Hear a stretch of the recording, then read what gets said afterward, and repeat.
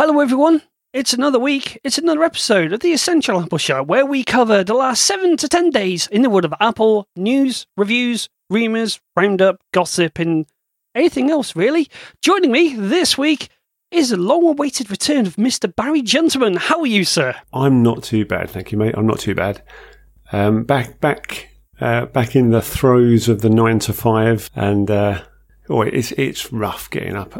Now I know Carl's gonna kick off, and he's gonna go into one, but it's rough getting up at 10 to 7. You shut up, sir. It's almost as bad as waking up in the morning and saying, Carl Madden has completed an activity on the Apple Watch. That's when it's really sick. Well, I'm out and about. I'm leaving the house at 5:30. You know, I've been up. I've had a shower, done my ablutions, and I'm gone. I know, but it's that sort of thing. Completed an activity.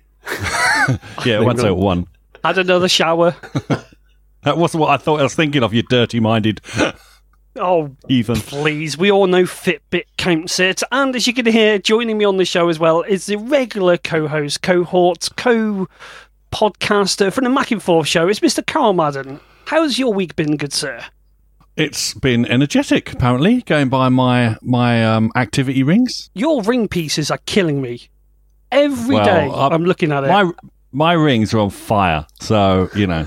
So what can I say? You guys' rings are terrible. They're all lackluster and, you know, poor man's rings. But mine are on fire. I am cracking those rings like you wouldn't believe. You are absolutely killing it. Absolutely. Although you've only done... Hang on, let me have a look on the old thing.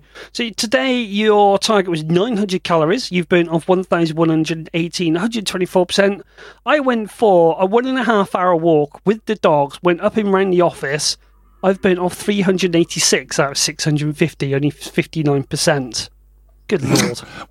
You're fitter than me. Only just. You haven't seen the state that I've been in this week. I've only been able to walk today. But here's the thing. Here's the thing I don't understand. Okay, so since I got the new watch, and a bit before then as well, I have done my rings every day. All of them every day, even on weekends I've been doing them. Why then have I put on 7 pounds? Muscle. I want to think it is. What have you been eating while you've been completing your rings? Well, apart from that night we went out and had the barbecue stuff, Baz. So I've switched a lot of vegetable things. I've had lots of vegetable things. I've drunk a lot of water. I've tried to cut down on the booze. I've tried to have zero alcohol booze things. And I still put on weight. So when you have things like that, you seriously question, well, what's the flipping point? Well, what's the point of zero alcohol beer? Because it wouldn't be so bad if it tasted half decent, but it just tastes like beer that hasn't got any beer in it, which I know is probably the point. I don't mind the Bavarian one. That's quite nice. Okay, I think it depends, because I'm finding that a lot of people, what they'll do is they'll eat well for a few hours, then go, or they'll train. That's the normal thing. Is they go, right, I've been to the gym, so I can have a donut. It doesn't work like that. But it should. There is some method to the madness that in the first 30 minutes after exercising, I think the idea is that because your metabolism has gone a bit bonkers going through the roof, that you will process food more rapidly into the system. But that's when you should be eating things like protein or fish, just certainly not a donut. Although I can't talk, I was going to eat my own fist at the end of the run. Yeah. That's my cholesterol top-up window. No, but it's good. I mean, I am enjoying it. I do enjoy the competitive aspect of the sharing the activity stuff with a load of guys, and it is good. I do keep winning at the moment. No one's really given me a challenge, unfortunately, but I've got a lot of people on there. I've got my mum on there, my brother on there, like you Mark. I've got Dr. Richard Harkness on there, and I've got Callum on there, and I'm kicking all your butts. That's what I'm going to say. Barry's not on it yet because he's been a cheapskate and he's not getting his watch in Britain. I'll tell you what I have done. I have updated my medical ID on my phone. Okay, and you haven't put me down, have you, as your emergency contact? No. You're the person who has to eat me, eat my body. If I've got a bit of an apocalypse, please eat me. Bit of a Soylent Green thing going on. Right. Oh, you're not on that hippie blimmin', you can drop £1 million just by drinking a loosely based protein milkshake, are you? No. Soylent Green is a movie starring, was it Charlton Heston? Yeah, you mean he don't know what Soylent Green is? That's the health thingy, isn't it? That's all popping up on Facebook. It's a classic sci-fi movie. Is that the one with the man who plays Bergerac? Was also in ER. George Clooney. No. This is Charlton Heston country. That's your man who looks a bit like not Pierce Brosnan, Charles Bronson. Hang on, have we now got to explain who Charlton Heston is? He's Ben-Hur. My God, this could go on all night. He had a moustache, did he? What? No. So who was he? Who was he in Planet of the Apes? I can't remember his character's name. Oh, I know. It's the guy out of Archer says, "Damn it, you went and blew it up." That one. You blew it up, didn't you? You blew it all to hell. What? Hang on, this Blakey suddenly made an appearance on the buses. You blew it up. This is unbelievable. He also painted the Sistine Channel in that film. Right, let's talk about Apple, shall we? For God's sake. We're filling time for content, quite frankly. I've got 2 confessions I want to make. Only Number 2? 1, I'm returning my iPhone 7. Yeah, but there's a reason. It's not because... Well, no, I wanted to write a clickbaity headline saying why I'm returning my iPhone 7 after a week. I was tempted, but I didn't. And I mixed feelings. Do I want the web hits? I do want to describe the fact that I love the phone. I think it's got a brilliant display. I laughed out loud to myself twice when I tried to plug the 3.5mm headphone jack into the lightning port. Not once, but twice. I love the buttonless button. I think when I've gone back to my iPhone 6 and it just feels, well, you might as well just be falling down a manhole cover. You've got to press that far down. The speed, when Apple are talking about the desktop class CPU, I don't know if you guys heard the show last week. I've done some very, very basic benchmarking.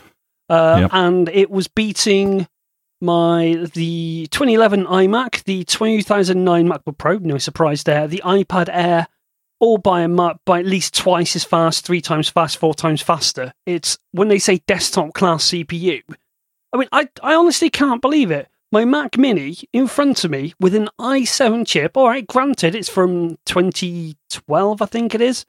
And it's faster than that. It was a couple of minutes faster when rendering an iMovie.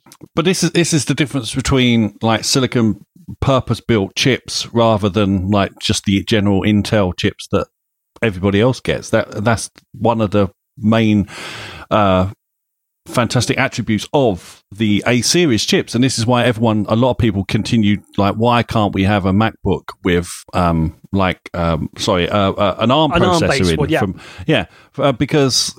Because we are getting to a stage now where not everything, but a vast majority of applications and stuff could probably run on a dedicated silicon and be really fast and really responsive. Of course, the problem with that is your iOS device is pretty bolted down and with all the things it can do. So if you came out of a MacBook, people expect, although maybe the Chromebooks have like changed this field a little bit, but people tend to expect a laptop to perform a multitude of different things rather than just set basic applications and things like this. But like I say, with the invention of Chromebooks, perhaps people's perception of that is changing. So maybe at some point Apple could bring out another line, not necessarily a replacement line to anything they currently do, but a dedicated line to just an ARM processor Mac, and it would be running iOS and taking advantage of all that power, but still being able to take advantage of all the iOS devices. Of course, then all the applications would have to be rewritten for different screens and stuff like that. Yeah, but you've got the whole transition there from x86. So it's, for what I know, my very little know, it's easier to go from ARM to Intel, but then going back, it's if I remember correctly, but if you're starting from scratch, that's what I'm saying. If they decide to start from scratch and just import iOS device like applications, like because you got iMovie and things like that, as long as they take on board those limitations, maybe they could develop a new line of MacBooks, so to speak. And they would have incredible life and incredible power efficiency, as long as they totally, as long as they kept the two things separate for at least a good long while, rather than trying to force it back from Intel onto ARM. Because I know they did it in the past with PowerPC chips and things like that, but I seriously see no massive advantage of them changing that at this stage of the game. There's the obvious ones, like they get control of their future, so they're not always relying on Intel's roadmap and the delays that they run into. Well, yeah, I mean, that's been a story this week, hasn't it? That Intel have basically said, they're sliding off. But the only problem with that is they're in the same field as every other manufacturer. So, the Dells, the Compacts, they're also at the behest of Intel. So that kind of evens out. No one's getting an advantage over that. It's just normally back in the day when Intel was just pumping out these chips, Apple would seem to always get them first and they would push out their machines straight away. But recently, since Intel started focusing more on the mobile platforms, they don't seem to Apple don't seem to be jumping on quite as regularly, which is why we're still waiting for new MacBook Pros to emerge. Apparently now there's rumors going around that there's going to be an event late next month, and we might finally get to see these new MacBook Pros that they're about to supposedly release onto the world. But it's something's gone wrong there recently. And I don't know what it is. I don't know why Apple has decided not to give their laptops like these little bumps. But it seems like they want to do some massive. I mean, if they do have an event next month and they release a new MacBook Pro and it basically looks the same, everyone's going to say, "Well, what the hell was you doing all this time?" So I seriously got to think, if they are going to do an event next month and they do release new MacBooks, they have got to look different. They got to have some different factors on there now. The obvious one would be a Touch ID, for example, because they're going crazy with their Touch ID stuff, and it will make a lot of sense. But I do, if they bring out the same form factor in this case, it really would. Everyone would have a valid reason for saying, "Well, what the hell have you been doing for the last 400 odd days?" I would just be worried right now. Sorry, Barrett, to cut you off there. I would be worried right now about the credibility of anyone venturing into buying something, Apple are calling Pro, because it's now, last week it was 400 days. We're now 412 odd days since this I mean, I will admit I saw one the other day and it's beautiful, and if I could afford one, and I could play games on it, but that's a whole different story, I would get one. Sorry, Barry, I cut you off there. You were going to jump in with something then?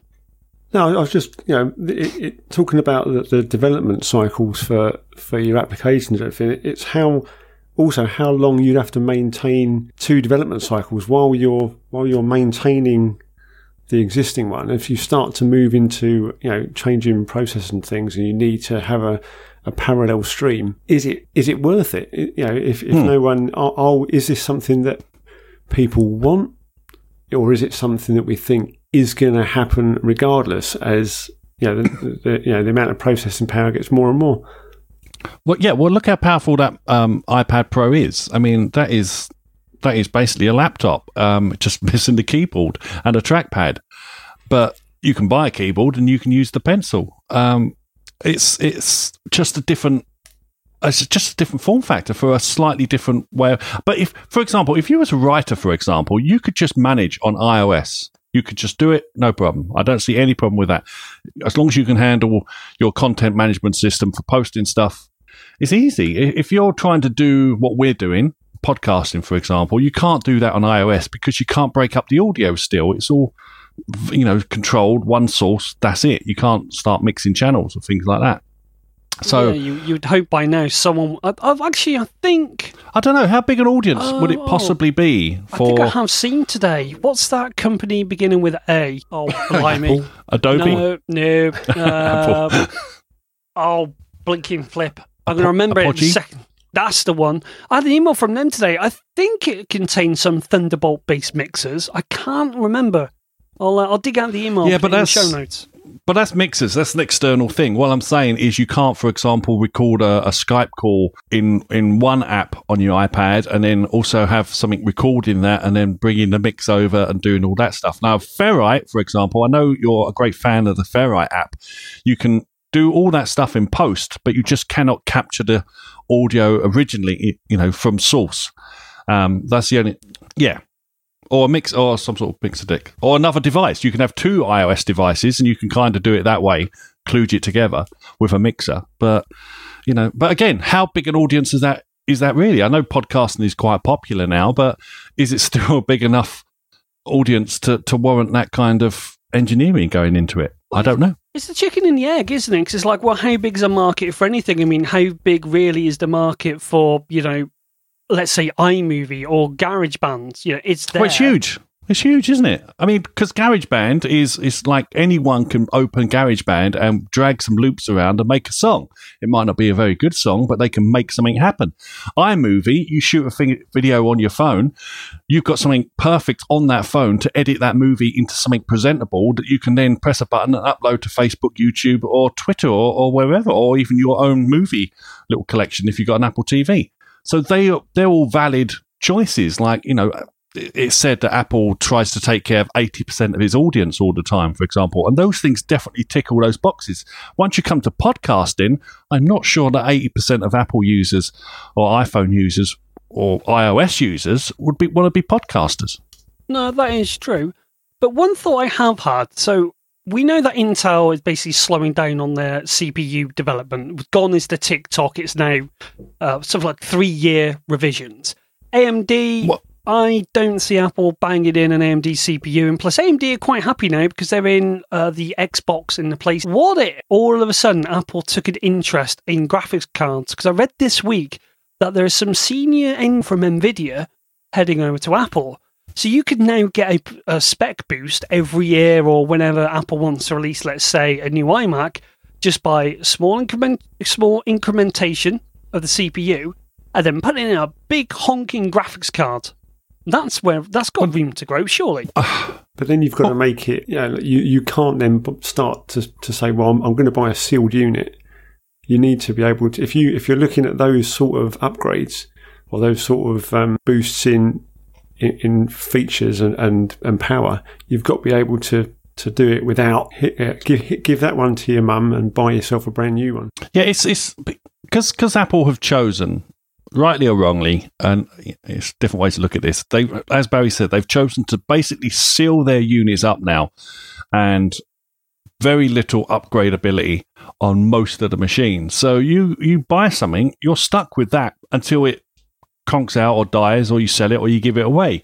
So it really does behoove them to, if they want to continue producing these things, they cannot let them go for so long. They have to start updating them more regularly. And we are focusing on the MacBook Pro here, for example, but the Mac Pro, supposedly the Pro development machine that came out years ago, has never had an update, as far as I'm concerned. It's just, we can't innovate out my arse, and then it just sits there. I mean, I think the iMacs now, the new iMacs, are more powerful, or almost as powerful as that poor Mac Pro, for example. And there's no 4K displays for it or 5K displays for it. Apple's not produced any of them. Where were they? They should have came out shortly after it.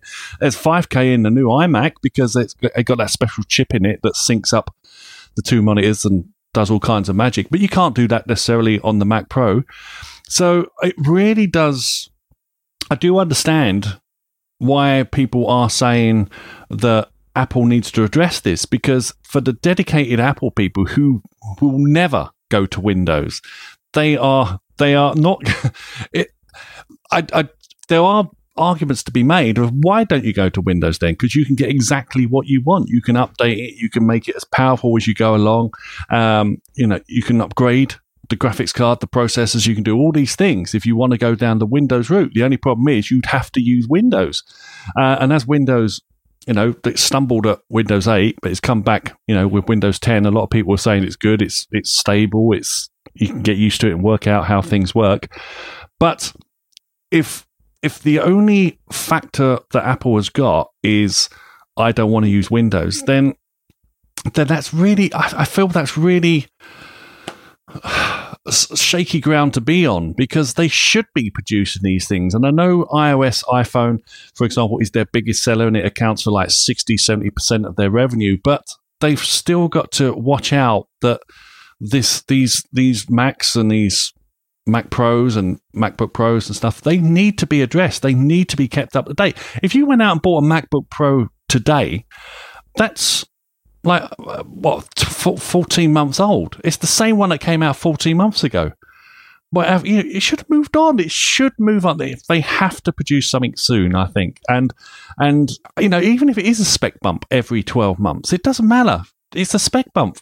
If it's just a slightly faster processor in there, it's a slightly faster graphics chip in there, it needs to be done because time moves on. People not necessarily, they might not buy one who bought one 12 months previously, but if they bought one 24 months ago, 36 months ago, they might be looking to update. And if they look around and the only thing that they can get is the thing that they bought originally, then they're going to be, well, what the hell's going on?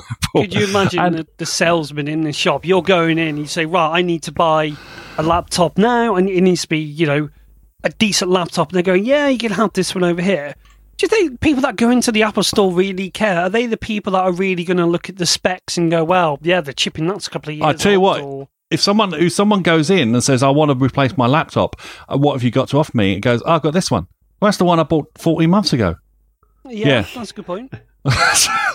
How long before we see... For the same price. How long before we see a patchwork quilt of service ports on the back of your on the back of your MacBook? You go, like, this is where you can put your pattern memory in. This is where you can change your graphics. But they'll never do that. I don't. No. I honestly believe they do not. They want to be the company that takes all those decisions away from you, and some people cannot live with that. And I can understand, having come, and probably you, Barry, as well, having come from a PC world where we built our own machines. There's still that part of me that wishes I could go in and fix them, but then there's that other part of me that goes, I'm just so glad I don't have to deal with any of that hassle. Yeah. Okay, maybe.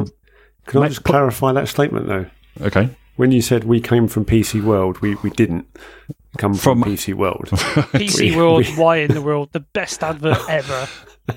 But I mean, I still argue to this day, it makes no sense to solder RAM onto the board of a MacBook Mini. A Mac Mini. Maybe the MacBooks, because you want to make them so slim and slender, you don't want that. If you're a business and you could get away, if you could take actions to reduce your costs in terms of support calls, people calling in, there must be a spreadsheet somewhere to say, no, yep. Apparently, if we stop people coming in, then we make more money. Apparently, one of the biggest reasons why Mac Minis went wrong is because people put dodgy RAM in. I mean, I've done it myself. I bought for this iMac in front of me. Shortly after I got it, I obviously went, because I didn't want to pay Apple's RAM tax.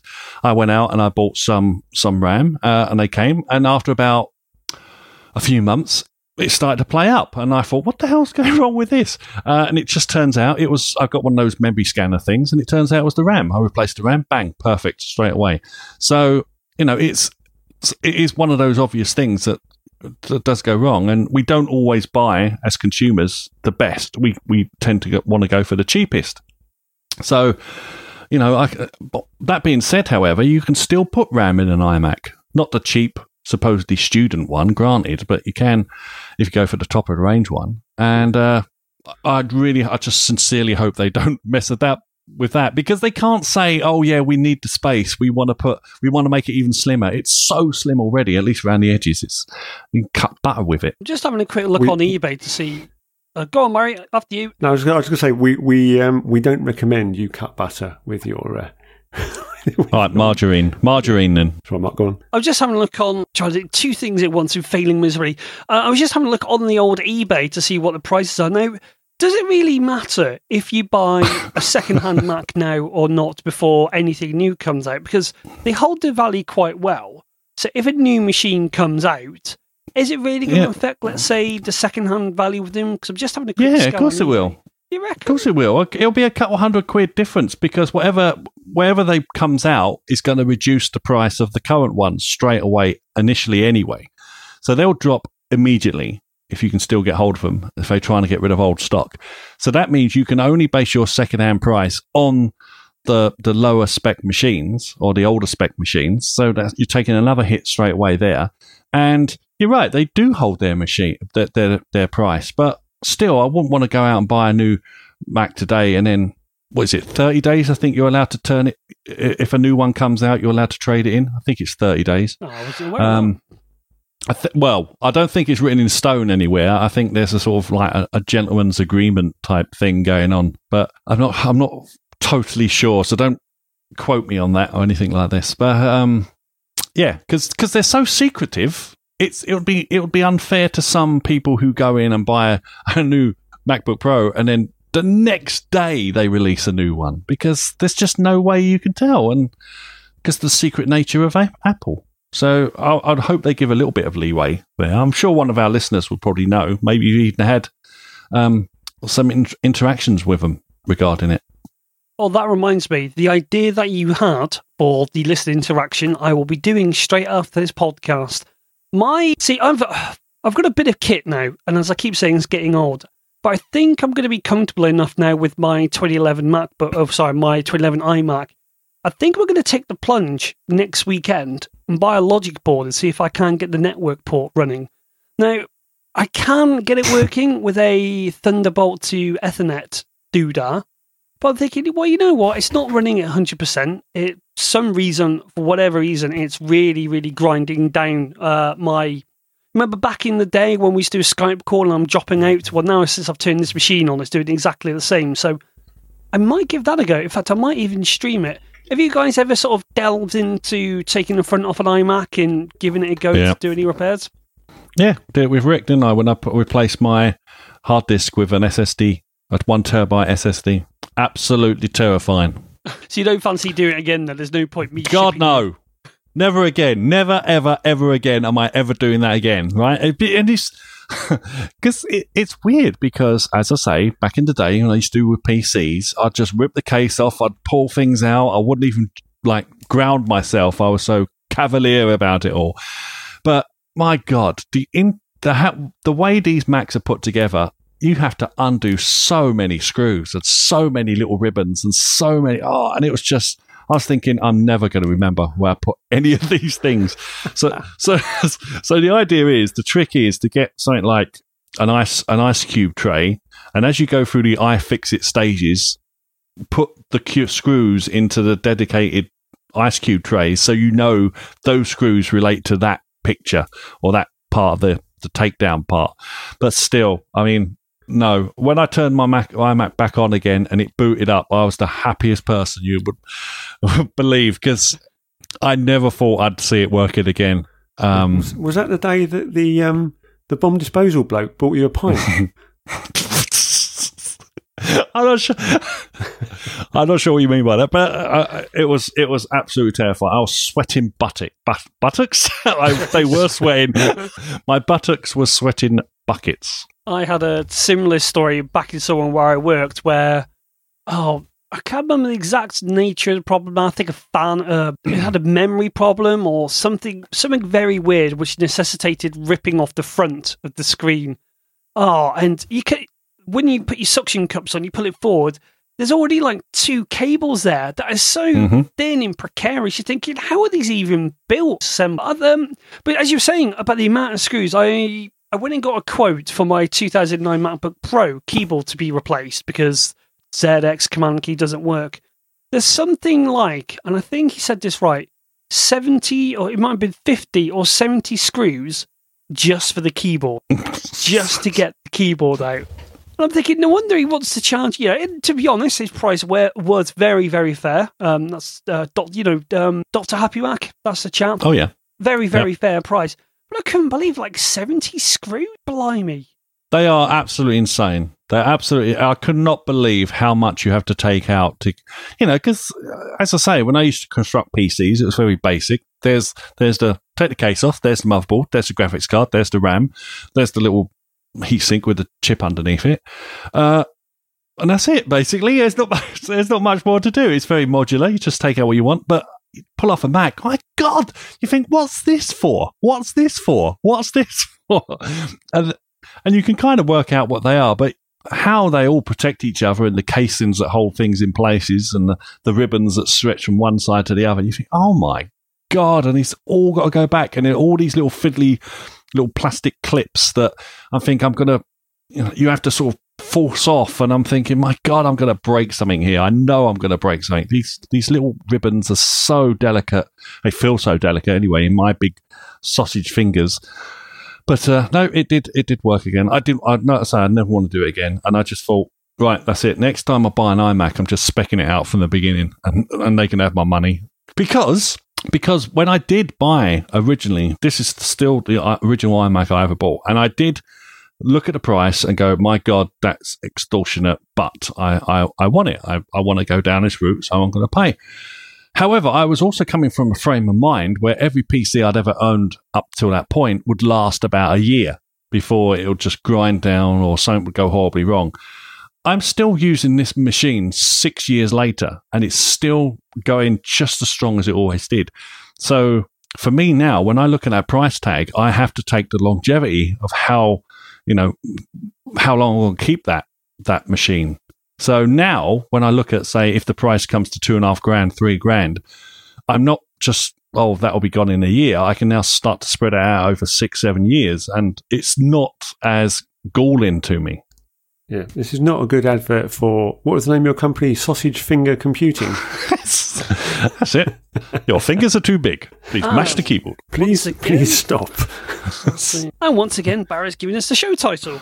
Yay. I'll tell you what, though. You could do the show artwork this week. So again, we did, like I say, me and Carl used to build PCs, and you had that opportunity to get a new graphics card. And the first time I saw a graphics card that took up two PCI slots, I was like, ooh, that's going to be cool.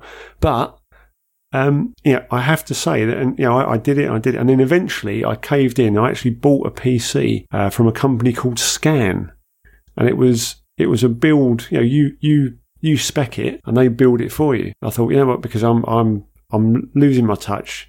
Although one of the tower machines I built did last a very, very long time.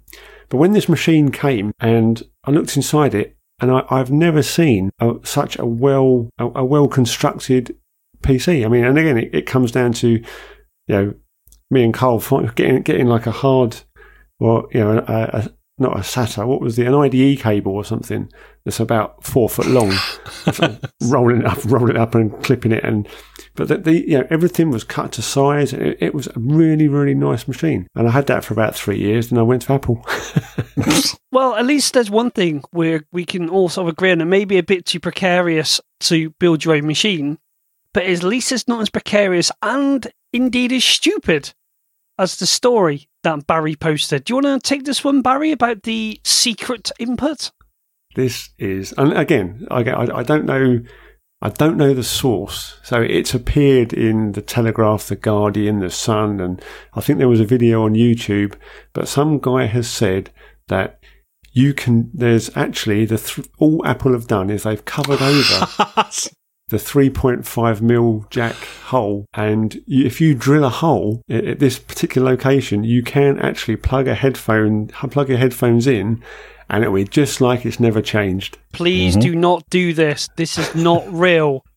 No, if I had one of the klaxon things, I might go and record one after this. Please do not drill your phone.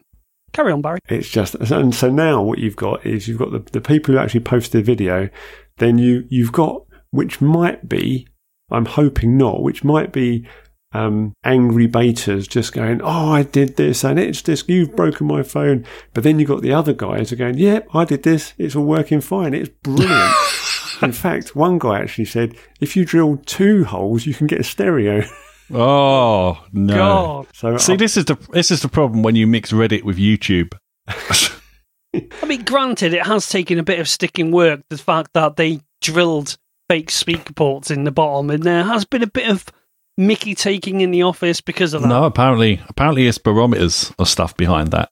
I don't know what that means, but that's what they said. Tear down now, is it not? Yeah, like iFixit tore it down in about 2 hours, didn't they? Yeah, there's no speaker behind it. Okay, it's a speaker grill with no speaker behind it, but there's other gubbins behind it. Yeah, but a lot of things like have extra flipper ears and stuff just to make it look nice. It doesn't really bother me. Well, it's all about balance, isn't it? You know what Johnny Ive is like with his industrial design, and it's all about balance. And it wasn't balanced before because it had that big earphone jack there, but it's balanced now. And yeah, I can understand why some people would say that, because it doesn't make a lot of sense. But that's all about design, isn't it? That's what he's all about.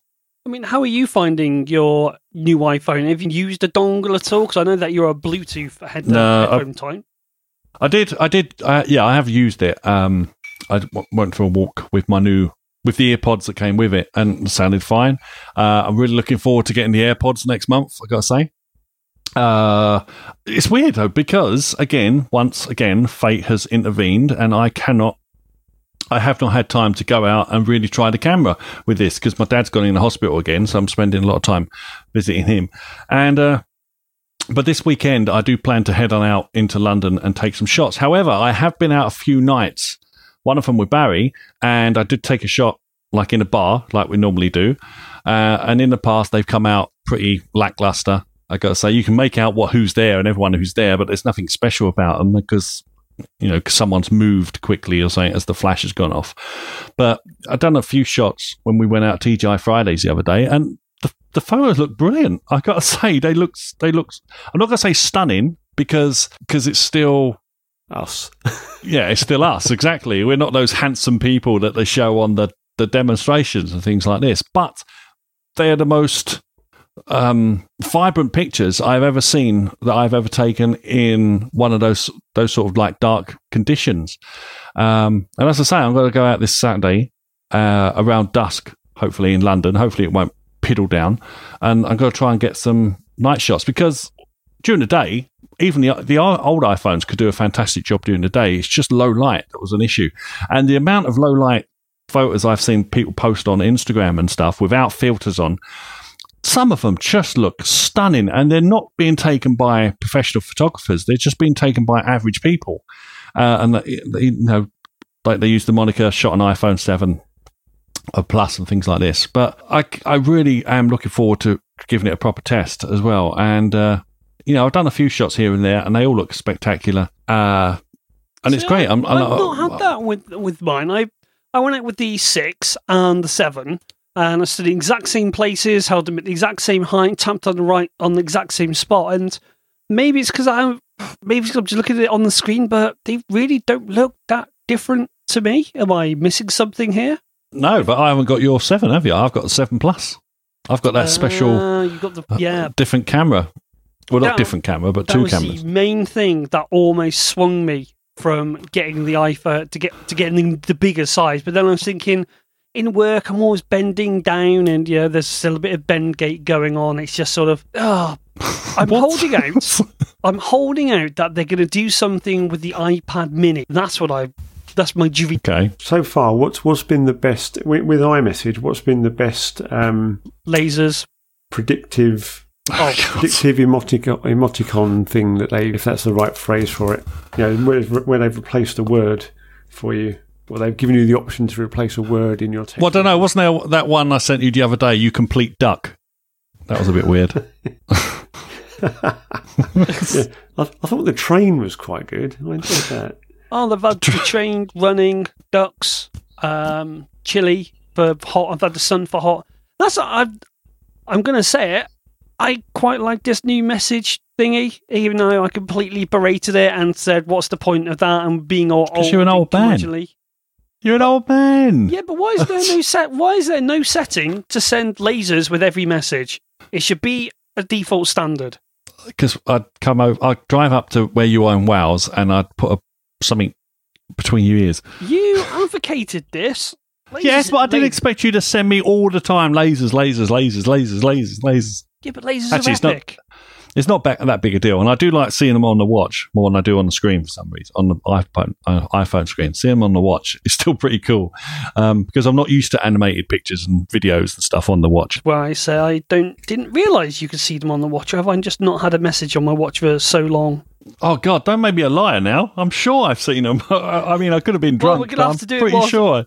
Send me a message now, and Barry will have to cover for us. Barry, cover for us. No, you send me a message. You're the bleeding laser shooting chappy. Sending going on.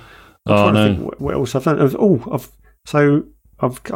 looked at my home thing, but you need to turn on iCloud keychain. So I'm assuming that's yes, that's where I was going to hold all the passwords and whatnot for your home devices. there's a few things you can do. You also, if you want to do it for your Apple TV 4, you've got to turn on two-factor authentication as well. And I turned on the other day, not reading the damn thing properly, two-step authentication, which is the old way of doing it. So now, when I've got some moment over this weekend, I've got to go back and get rid of that and turn on two-factor authentication. And once I do that, so apparently I'll be able to unlock my MacBook Pro with my watch and things like this, and turn on and be able to gain access to my lights and my Hue lights and things like that when I'm away from the house. That's the plan anyway. So, because there's a lot of the new syncing things and handoff things that rely on two-factor authentication, because that's how they're securing everything moving forward. So it really does make a lot of sense. And, you know, with the recent, what's her name? Pippa? Got hacked, her iCloud thing got hacked or something. But really, you probably should turn on two-factor authentication, because it really does help. I've got it on my Google account and my Facebook account, and it's fantastic, because even if they do manage to guess your password, they've then got to somehow magically get the 6-digit key as well to get access to your stuff. I can't find it. Maybe you can send it from the phone to the watch and watch it there. Maybe. Well, yeah, that's what I said. You can't send it from the watch to you, but I'm saying receiving it. This is where I've realised I've left my phone on the other side of the house. Oh dear! I'll send you lasers and then see if it comes through. God dear.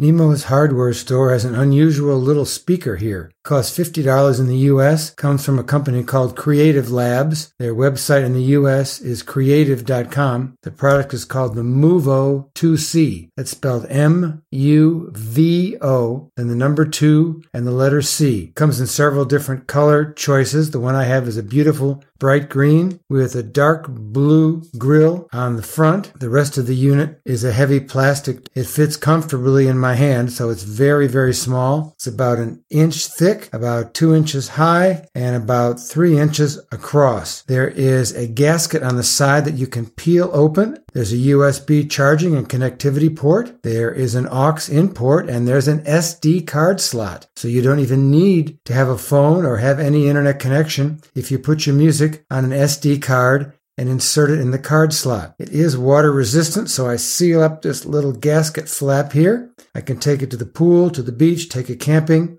anywhere I want. I can take it in the shower with me. Let's hear how it sounds. Power, turning it on. A blue light is flashing.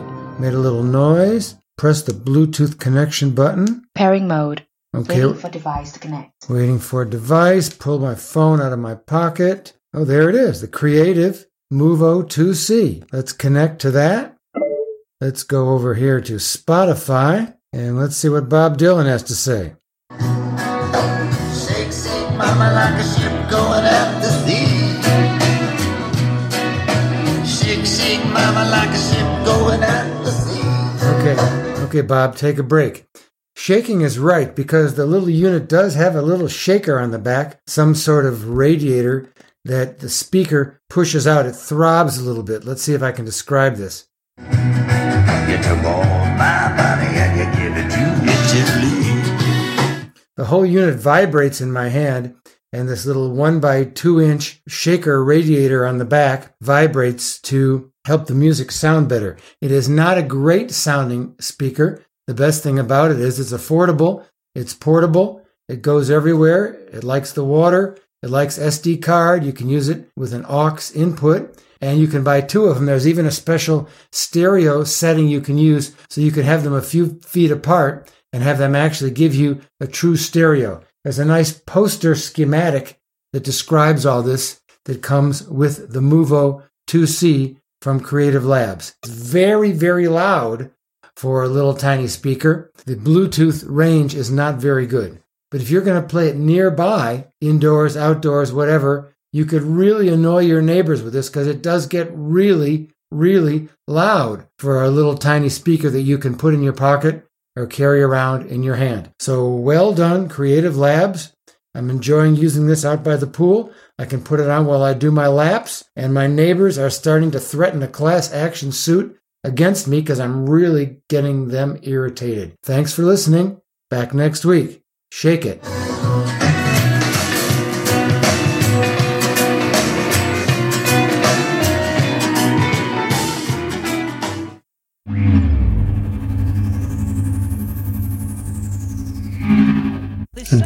confession is I bought the new Apple Watch 2, and I haven't put it on yet. Why? Strava, Runkeeper, Map My Run. It's hard to put it into words, but I know what I wanted the Apple Watch for, and because it's not doing what I want it to do, then I've sort of haven't really been bothered with it, because right now the Apple Watch will not share its GPS data with anything else other than Apple's activities, which means it must do, because they showed the hiking app on the stage. But has that actually been released? That's what I don't know, because last time it happened, there was a massive, when WatchOS 2 was released, there was a massive delay between those apps taking advantage of that update. So I have no idea if it's an official thing that people like Strava and Runtastic cannot use the GPS function. This is where the conspiracy theory is coming in, because the Nike Watch Edition isn't available to October. And the rumour has it is that the developers have had restricted access to the API until after the Nike Edition comes out. So that could be why. And it makes it all the more confusing, because if you go on the forums and check out Strava forums and Runkeeper forums, it takes quite a bit of searching on the old Strava forums to find out that no, it doesn't work with the Apple Watch Series 2. Strava doesn't read from your health or activity, so you can't pull it in.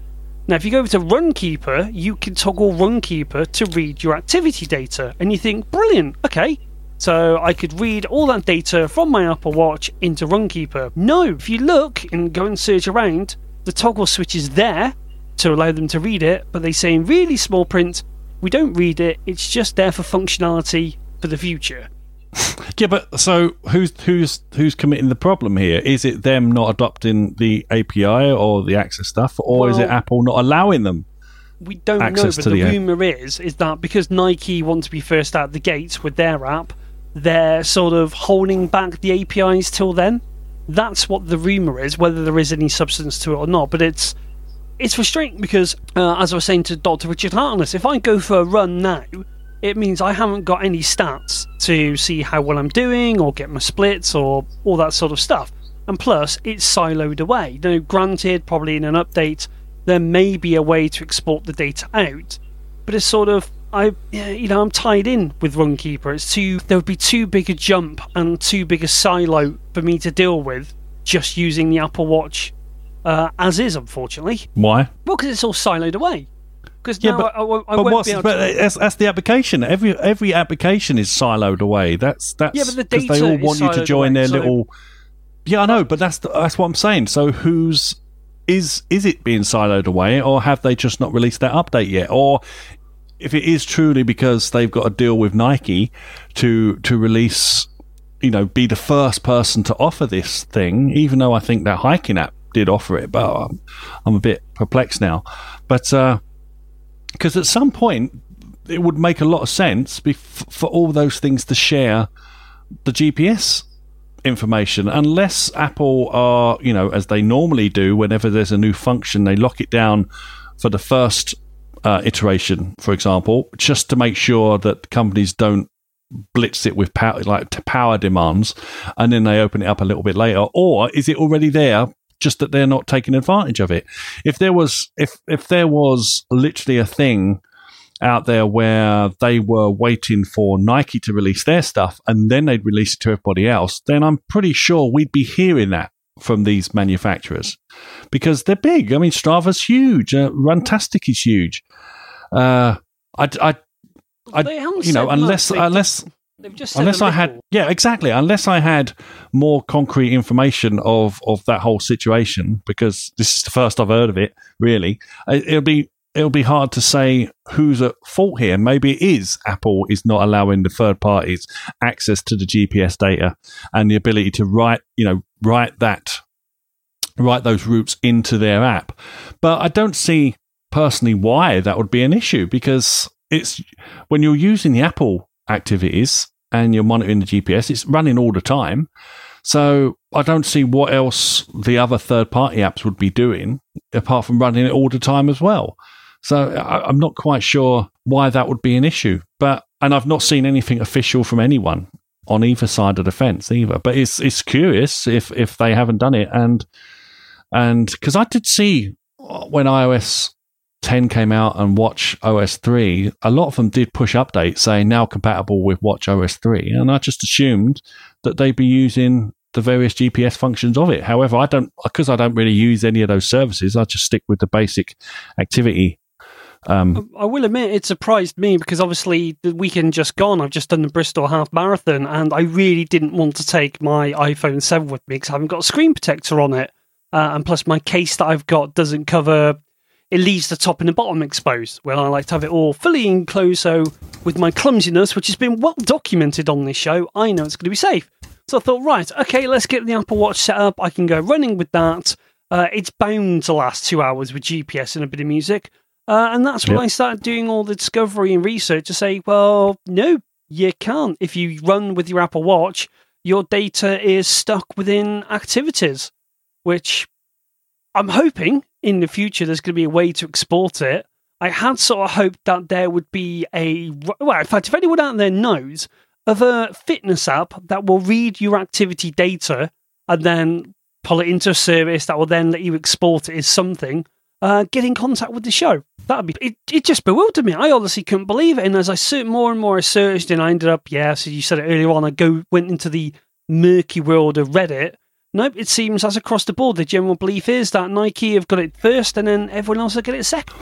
Well, if they've got some exclusivity, then, maybe I don't see a problem with that. But it's just, it'll be annoying. If it's just something you have to wait for a few weeks, then fair enough. But if they've totally, for example, if Nike comes out and they've got it, but no one else is allowed access to it, then that's a bit different.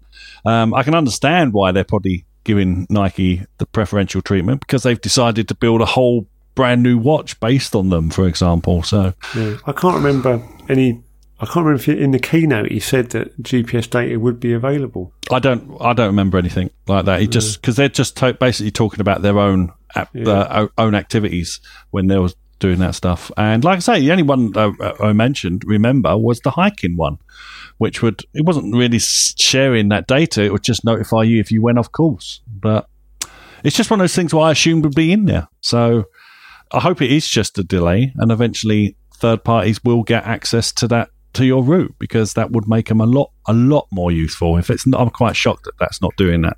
Yeah. View Ranger. That's the one. View Ranger. Although, on the plus side, some fairly hardcore cycling friends of mine, a guy that I know in work, he goes swimming every day, cycles every day, does a bit of running. He's not a skeptic, but he doesn't buy into the marketing hype. But even he's been impressed with some of the rave reviews it's got with its fitness tracking. I think, was it on your show, Carl, with Dr. Hartness, where he said it will actually recognise what sort of stroke that you're doing in the porn? I had no idea it could do that. No, that's what Richard said. I haven't been able to get into a pool to try it. So, like I said, I'd love to see what it'll say on Barry's wrist, because if you've seen Barry try to swim, sorry. It'll say, you are drowning. Yeah, exactly. And next time I go to the pub, I'm going to turn on swimming and see what stroke things I'm doing whilst I'm drinking a pint. Let's try and confuse that stat a little bit. What else have we got to talk about? I went into the Apple Store on Sunday and had a really disappointing experience. Well, considering it was Sunday afternoon, I shouldn't have been so surprised. But it was quite funny because you've obviously got the guy walking around with the iPad doing all the meeting and greeting. And you can see I was there basically hoping against all odds to buy a new iPhone. If they'd had one there, I would have got the 64 black, no questions asked. And he's talking to me, said, "Oh, hi, can I help you? What are you here for?" Hi, how are you? What are you here for today? I told him. And then out of blue, he's obviously new, he just sort of learned the ropes. He goes, "Oh, sorry, I didn't catch your name." Oh, God. Customer service training 101. And then I got put over to another Apple representative, and I said, "Right, okay, can you tell me about the Apple plan, the upgrade cycle plan?" Can you guess how she found the information to tell me about the iPhone upgrade program? Website. Sort of. Barry, do you want to take a go? The Telegraph website. One better than that. No word of a lie. She Googled it. I couldn't believe that can't be good, is it? I know it is. Like I know it's Sunday, and she's obviously banned all the training. But no, that wouldn't matter. Why is it with you and Apple Store visits? I believe I'm paying a fortune for a phone. I pretty much want someone that's coming. You right there, sir? Can I make you a cup of tea? Would you like to sit down? Well, you won't get that, but all the horror stories that you tell me when you go into whatever Apple Store it is, I've never experienced any of that when I go into the ones here in London, but. I can't believe it. It's like you go in there and ask them about an Apple product and an Apple service. It goes on to Google. That would be weird. I would imagine that being a brand new option for people to buy their phones, that they would have all been briefed and debriefed, and they would know it inside out, because it's quite a complicated process. So anyone, I can imagine quite a few people came in because it says it on their website. Why not buy it via this method, for example? And I'm amazed that there would be a staff member there who wouldn't necessarily know it. I mean, I don't know. I thought there was all well trained and up with these things. I know different staff members know different things, and if they're busy, someone else will try and help you out as best they can. That's all. Yeah, that's fine. So it's they weird. Want to hand me off, and as long as I know if you're working in a supermarket, you're not allowed to hand off your customer. You've got to take sole responsibility and ownership of the customer experience. But I don't care, as long as I get passed through to someone in that store who's going to make me happy and sell me an iPhone. That's absolutely fine. What, you want a happy ending, basically, what you're saying? I would like a good handshake and a good solid ending to my experience. And good. Well, that's what you should expect when you go. Well, like you say, they charge a premium price and you expect a premium service, and you didn't get it that time, which is weird. Maybe because you didn't go in with a wallet bulging with cash. Maybe they said, "Oh, you want monthly? Oh, really? Oh, well, okay. We'll just Google that for you." Has he left yet? But this thing, I actually had my debit card in my hand, making sure I had it all ready. And, it's quite obvious I was giving off, pretty much you didn't need binoculars to see me coming. I had money to spend to get a phone back. They'd already scanned that and saw your credit limit, so they didn't care. There was just enough. I made sure before I walked in. And then, so they haven't got the phone. Okay, have you got the jet black? No. What colours have you got? They had a silver one. Gold. Rose gold. Yeah. And I think one other in 120 minutes. I said, well, I'll tell you what, I'm not sure what I want. Can I just have a few minutes just to mull over my options? And she's turning around, bearing in mind it's 4:30, I think, on a Sunday. All right, it's fairly late. Don't mind that. Close at 5. Don't mind that. She turns around and said, oh, yeah, just to remind you, we close at 5. Close in half hour. And then just walks off. I was like, well, okay then. If you're that keen to get off, I'm not going to spend any money with you. And I don't think I'm wrong in thinking that. It was just like, oh, jeez. Granted, it could have been someone having a bad day, but it was just horrendous. But anyway, this Sunday, I go back to Cardiff once they replaced my iPhone 6. So I'm hoping to have a bit better luck there. But it's the Cardiff Half Marathon. And if it's anything like last time, it'll be absolutely rammed if it's raining, and near the end of the half marathon, it'll be absolutely rammed as well. Oh, if you will run stupid marathons, I mean, what do you expect? Half marathons. The thing was, a couple of weeks ago, we were there watching the Ironman 2016 Wales, and I thought, right, feeling really inspired off the back of the Rio Olympics. I'm thinking, right, this is it. Next year, I'm signing up for a marathon. I'm infused. I'm pumped. I'm ready to rock. Let's off-road. I finished a half marathon in Bristol. Went, no, sod that. If I had the beep, I would have pressed that. I think, why? To do all that and then to get to the finish line and go, right, you see what you've just done there? You have now got to do it all over again. No. Unless I've gotten to London Marathon, I'm giving very, very serious thoughts about doing another pointless thing. I'm not a fan. I don't see the point of running 26 miles. What's the point? It's nonsense, isn't it? But each to their own, I guess. To say you can. What about Barry? You've got the build of a marathon runner. Have you ever been tempted to get out there and get a bit of Olivia Newton-John? No. The furthest I've ever run it's about just under 10 miles, and it was the Grim Challenge down in Aldershot, which is like an army off-road test track. that they hand over to these guys for a couple of days a year in December. And and it's not quite Tough Mudder, but it's you're wading through. I remember the first time I did it, I was wading through this water, and there was ice bouncing off my legs. I was like, this really hurts, and I don't like it. But I went back and did it again. But I'm not since my back problems. I've given up running, so I'm now a cyclist. Oh, welcome to the club. Welcome to the club. No, yeah, Carol's bashing out a few miles on the cycle recently. In fact, I should really get the review up of a couple of iPhone cases I've done for cycling. Yeah, I bought I can't remember the name of the Palligap, I think, might have been the distributor, but I bought a hard case that bolts onto my bicycle, and that was really, really smart. But now I've got an app that I just turn on and leave my phone in my rucksack. Cycle Watch Lite. That's quite good. That was another thing that surprised me about the Apple Watch, was the fact that by default it will always go to the iPhone for the GPS signal. I'd like to find out more what happens when you go out of range of the iPhone. How quick is it to hand off? What happens if your iPhone dies? All that sort of stuff. So hopefully we're going to hear some more news about that in the upcoming weeks. I think that's about it for stories this week, chaps. Has anyone else got anything else they want to talk about or drop in this week? We didn't do any stories. Oh, well, it was the one about the holes. That was it. And the NVIDIA engineers and the MacBook pricing and the continued rumour of ARM-based Macs. That's not bad. That wasn't news. All right, the drilling of the Apple Watch hole. Battersea Power Station. We didn't do that. Oh, yes, Battersea Power Station. Well segued, Barry. So, Barry, what's happening with Battersea Power Station? I thought we'd talked about that already. Have we? Oh, no, we did that pre-show, I thought. Did we not? Yes, we did that pre-show. Ah, right. Did we?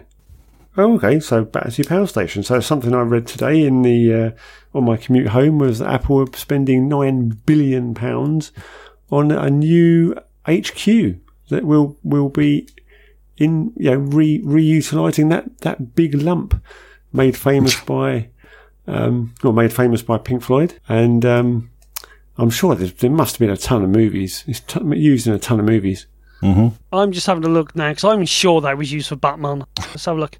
Ah, yes. In October 2007, the power station was used as a filming location for the Batman movie The Dark Knight. Oh, I thought you meant Michael Keaton. Sorry. Yeah, I got totally the wrong Batman. Sure when you said Batman, see, that's the Dark Knight film, not the Batman. Batman is Michael Keaton. So that's my defence, and I'm sticking to it. Yeah, the Dark Knight is Batman. I'm sure they used it for Michael.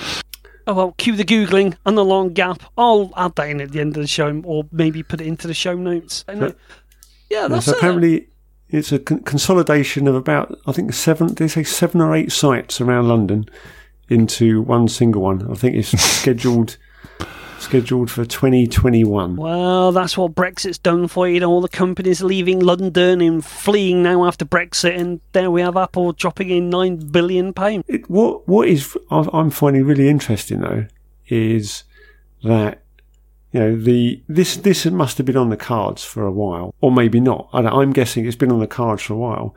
And what with Apple getting taken to task over their tax issues, is it what was the decision process? What happened in the boardroom? Was it, well, the EU want to destroy us for all this money, so but if they're leaving, tell you what we'll do, we'll build a £9 billion installation in that country. How about that? How does that make them feel? Unfortunately, it's hard to say at the moment because no one's triggered that article. Yeah. So we got to wait. It doesn't matter. Effectively, we are still in Europe at the moment, and all the laws still apply. So until that gets rectified and all sorted out, no one really still knows how things are going to end up. So we do. By 2021, we'll be out, and we'll have to give Apple a brilliant tax deal. Well, give us a good price. With things like installations like Battersea, you know, as you walk down your street, you see your council sign notices saying planning permission for an extension or planning extension permission for solar panels or whatever.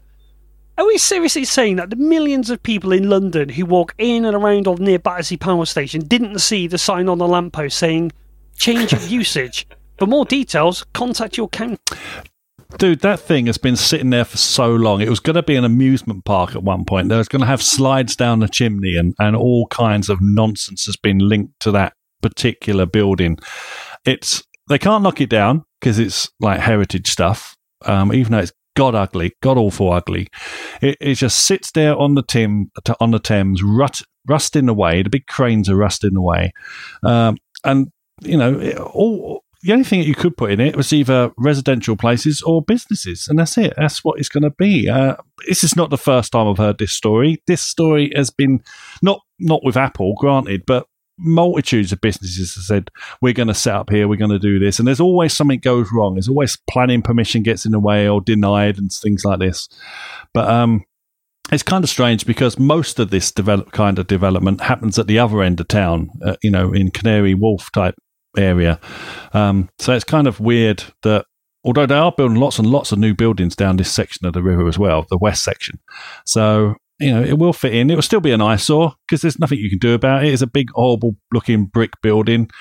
It's a landmark, granted, but it's not a very attractive one. It's very industrial because it was built for a purpose. It was built to supply power to the capital. It's a horrible looking building.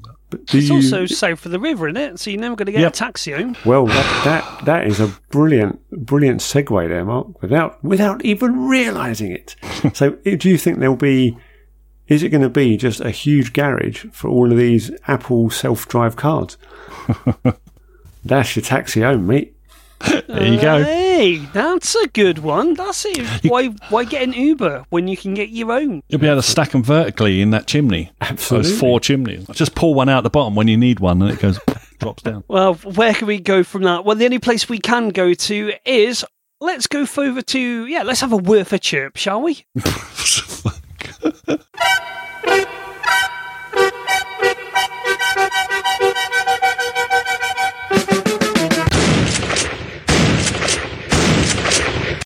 I'll go first, just because I have a really odd word for chirp.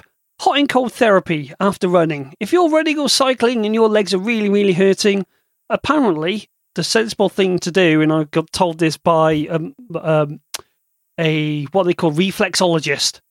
She said, before you have a warm shower, put the cold tap on. Run it over your legs. I was trying to say she was a gymnast, and she was. I was trying to figure out how I could describe just how strong her hands were on my legs when she was giving me a massage, but I couldn't think of any... Isn't a reflexologist the one that does your feet? Could be. Osteopath. Anyway, I paid 20 quid, I went into a back room and came out happy after 20 minutes, and she said, put hot and cold stuff on your legs. There we are, right. That's mine. Carl, any picks at all? Hot and cold stuff on your legs? Is that like chili sauce from out the fridge? Well, apparently it's very, very good if you've done some strenuous exercise. It helps with the capillaries if you just douse your legs in cold water and then have your normal shower afterwards. Don't know any of the science about it, but I'll report back next week when I've tried. Oh, bated breath. Yeah, can't wait. Oh, God, blimey. No pleasing you tonight, is there? Have you got a whiff? Sorry? Have you got a word for chirp for us this week? No. Harry, over to you then. Okay, so my one is a game for iOS called 6 by Graham Game. And this is basically, there's a tower of, which looks like a finished Tetris game. And you take away these blocks, and sitting on top is a hexagon. And you have to try and get this hexagon to the bottom without it falling off either side. Ah. And it's a little bit. It's not. I'm not addicted to it completely. On the train, every now and again, be like, "Oh, come on!" We did. Oh, you. Oh, yeah. And it's fun, and it's a freebie. Where does this come in relation to your previous pick that drove me round the twist, Mr. Jump? Oh no, that's Mr. Jump. I've purged that from my memory and my phone. And never again will it enter either. But 6 is all right. 6 is not that frustrating. Nearly went there. Quite easy as well, because then you can, as you if you're find yourself going over to the edge of the pile, if you're on a particular shape that will fall over if you remove the one underneath it, then you can get it back in the middle again. So it's good. No, it's a stupid game. Well recommended. So Baron's worth a chip is something that he hates. And it's frustratingly addictive. Well, You know what, chaps? I think we're going to call it an early one this week. We've somehow managed to pull together a show out of nowhere, which has been my fault because I've just been in so much pain this week. I've just been sitting down and relaxing. So, well, how can we get a hold of you? Mr. Gentleman, if people want to follow you, find you on the Twitter, or stalk you, or do whatever they do these days, how can they get a hold of you, good sir? I am on Twitter at Womblefoot. And of course, Mr. Madden, where can they get a hold of you? On Twitter at Clausio101 or over on the Mac and Forth Show. Good cracking couple of episodes. Good to hear Dr. Richard Harkness on the show as well. As always, you can get me on the Essential Apple Twitter. You can get me personally on the Ocean Speed, which I might be periscoping this weekend as I try and hopefully cross the finish line. We're on the Twitter, we're on the Facebook, we're on the Google+, and of course, over at essentialapple.com. So until next week, cheerio everyone.